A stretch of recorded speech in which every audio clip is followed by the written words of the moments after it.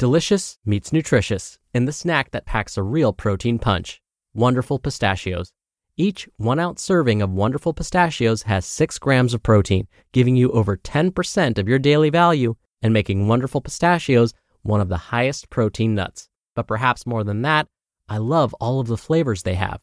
Their sea salt and vinegar ones are my favorite when I'm craving that flavor but want to keep it healthy. But that's just the tip of the iceberg.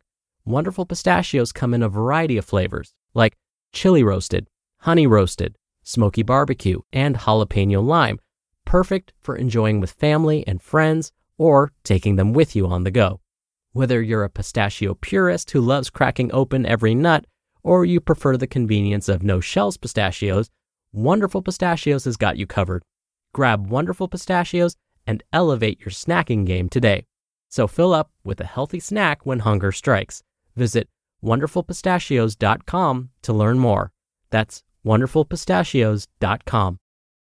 Mom deserves the best, and there's no better place to shop for Mother's Day than Whole Foods Market. They're your destination for unbeatable savings, from premium gifts to show-stopping flowers and irresistible desserts. Start by saving 33% with Prime on all body care and candles. Then get a 15-stem bunch of tulips for just $9.99 each with Prime. Round out Mom's menu with festive rosé, irresistible berry chantilly cake, and more special treats. Come celebrate Mother's Day at Whole Foods Market. This is Optimal Health Daily, episode 2011. How do I warm up for heavy lifting? And Rotating Your Crops? Both by Mark Fisher of markfisherfitness.com. And I'm Dr. Neil Malik, reading you some of the most popular health and fitness blogs out there, with permission from the websites, of course, and always with a bit of my commentary at the end. Now, I usually read you just one blog each day, but occasionally when the article is a bit on the shorter side, I read you 2. And that's what's happening today. So with that, let's get right to our 2 posts as we optimize your life. How do I warm up for heavy lifting? By Mark Fisher of markfisherfitness.com. To get the most out of your workouts, you need to properly prepare your body, and that requires more than just a full body warm-up. In this post, I'll cover the very best protocol for days when you're lifting heavy weight. As a diligent reader or listener of these fitness missives, you already know the basics of a great full body warm-up that lubes you up for the workout ahead. But after you've got your whole system raring to go on a global level, we still need some exercise-specific warm-up sets to prepare for strength training. This is all the more critical if you're going to be doing some heavy lifting that day. And since relatively heavy lifting is a key stimulus for long-term health and hotness, my hope is you're doing this 1 to 3 times per week. By doing some lighter sets, you can grease the groove, so to speak, and practice technique for the lift before exposing your body to the heavier loads on your working sets. In fact, if you're lifting with loads that you'll do for 5 reps or less, you may need as many as 3 to 4 warm-up sets to properly prep your body and nervous system. Now, because I live inside your mind, I know what you're asking. How do I know what loads to use for the warm-up sets to best prepare my body without blowing myself up before the work sets? Okay, although the answer depends on how heavy you're going that day, here's a very crude overview when your work sets are with a weight heavy enough that you only lift for 6 reps per set or less. Set 1, light specific warm-up set. Perform 8 to 12 reps, maybe just the barbell for barbell lifts as an example, or no more than 50% of your upcoming work set. This should feel easy. Go by feel. Set 2, medium heavy specific warm-up set. Here, perform 3 to 5 reps.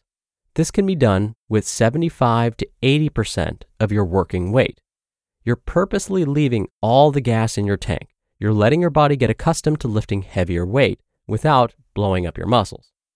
And set 3, heavy-ish specific warm-up set. Here, do only 2 to 3 reps. This can be done with 90% of your work set weight. It should feel heavy, but not be taxing. Now you're ready to lift. Before I sign off and send you to commune with the iron, let me provide a bit more context for when to use this warm-up protocol. In the beginning of your strength training career, newer lifters aren't strong enough to need this many warm-up sets. This warm-up scheme is overkill and unnecessary for the first 3 to 12 months. If your work sets are lower to moderate loads with 12 reps or more, you may not even need separate warm-up sets. You'll be greasing the groove while performing the work sets themselves. But at a certain point, as limit strength increases, a good full-body warm-up isn't sufficient to prepare your body for a great lifting session. You need to get some exposure to meaningful load without actually taxing your body and getting fatigued. All of this is a bit of an art. Individual preference and personal feel can and should factor in when making warm-up decisions on a given day. Some lifts will take you more time than others to prepare for, and some days you will need more warm-up sets than other days. Having said that, the framework discussed here today is a great starting point. Here's a final way to fine-tune your approach over time. Have you ever done your first work set and it felt just kinda wonky, and then the second set really smoothed out? That's great data. That means you weren't properly warmed up. Next time, play with one more exercise-specific warm-up set. Rotating Your Crops by Mark Fisher of markfisherfitness.com. You may be familiar with the concept of rotating crops. This is a farming technique where you grow different crops on the same piece of land at different times of the year. I've often written about fitness in response to broader seasons of your life at large. For your author, a season focused on a newborn child is a very different season than one focused on enjoying the ease and time wealth of 20-something singledom. Rotating your crops is a slightly different but equally useful framework for balancing your long-term fitness and health goals with your short-term pleasure goals. To be clear, I'm not suggesting a fully on, fully off approach to fitness. I'm not endorsing alternating periods of eating and drinking everything you want to be followed by periods of highly restrictive dieting. That would be like alternating planting your crops with periods of slashing and burning your crops. But a calendar year has its own rhythms. It lends itself to turning the volume up or down on your fitness habits, and that's okay. Some times of year, like the holidays, we'll have a busier schedule of social functions, traditions, and delicious snacks. We may not be able to work out as often. We may be indulging a bit more than usual. But in the context of celebrating the holidays and connecting with loved ones, there can be a place for this in your personal best life. Other times of year, like the new year, can inspire more adherence to leveling up your fitness. And while most New Year's resolutions seem to fail, particularly when one attempts a dramatic overhaul, there can still be value in leveraging a fresh start. Now here's what I really like about the metaphor of rotating your crops. It's only normal for us to experience hedonic adaptation. This is a fancy term that means the third bite of chocolate cake is never as good as the first.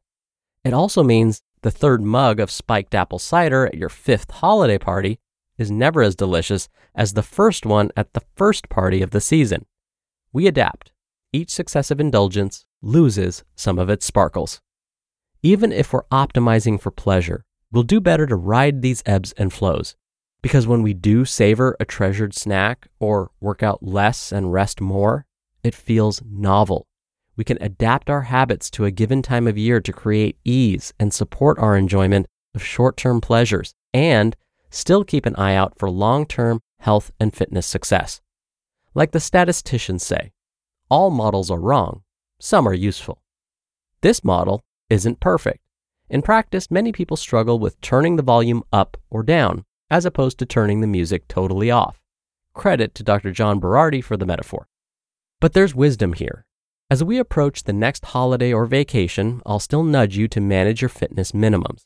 Again, I'm not endorsing throwing all fitness habits to the wind. I'm saying that you only get to live one life. And by being intentional and rotating our crops, we can leverage the seasonality of a calendar year to live our personal best life and optimize for pleasure and thriving. You just listened to the posts titled, How Do I Warm Up for Heavy Lifting? And Rotating Your Crops, both by Mark Fisher of markfisherfitness.com. When you're hiring, it feels amazing to finally close out a job search. But what if you could get rid of the search and just match? You can with Indeed. Indeed is your matching and hiring platform with over 350 million global monthly visitors and a matching engine that helps you find quality candidates fast. Ditch the busy work. Use Indeed for scheduling, screening, and messaging. 93% of employers agree Indeed delivers the highest quality matches compared to other job sites. One of the things I love about Indeed is that it filters out incompatible applicants. So when you're hiring, the process is much faster and you only have to consider applicants that are already likely to be a great fit. And listeners of this show will get a $75 sponsored job credit to get your jobs more visibility at Indeed.com/health.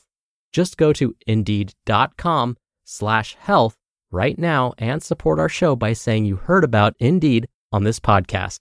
Indeed.com/health. Terms and conditions apply. Need to hire? You need Indeed. Dr. Neal here for my commentary. I really love the metaphor of rotating your crops as a way to cope with changes to your fitness routine or really any routine. In fact, if we're talking about fitness, experts in the fitness industry advise all of us to mix things up every once in a while. I'll give you an example. If you're training for a marathon, you don't run 26.2 miles every day leading up to it as part of your training. You mix up your training so that you don't end up overtraining and injuring yourself, and instead, you're fresh for the actual event.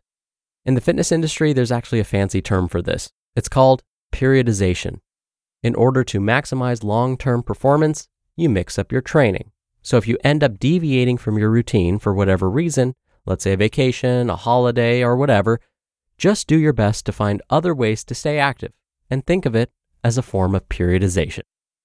All right, that'll do it for today. Don't forget, I'll be back here tomorrow for the usual Friday Q&A, so I'll see you there where your optimal life awaits.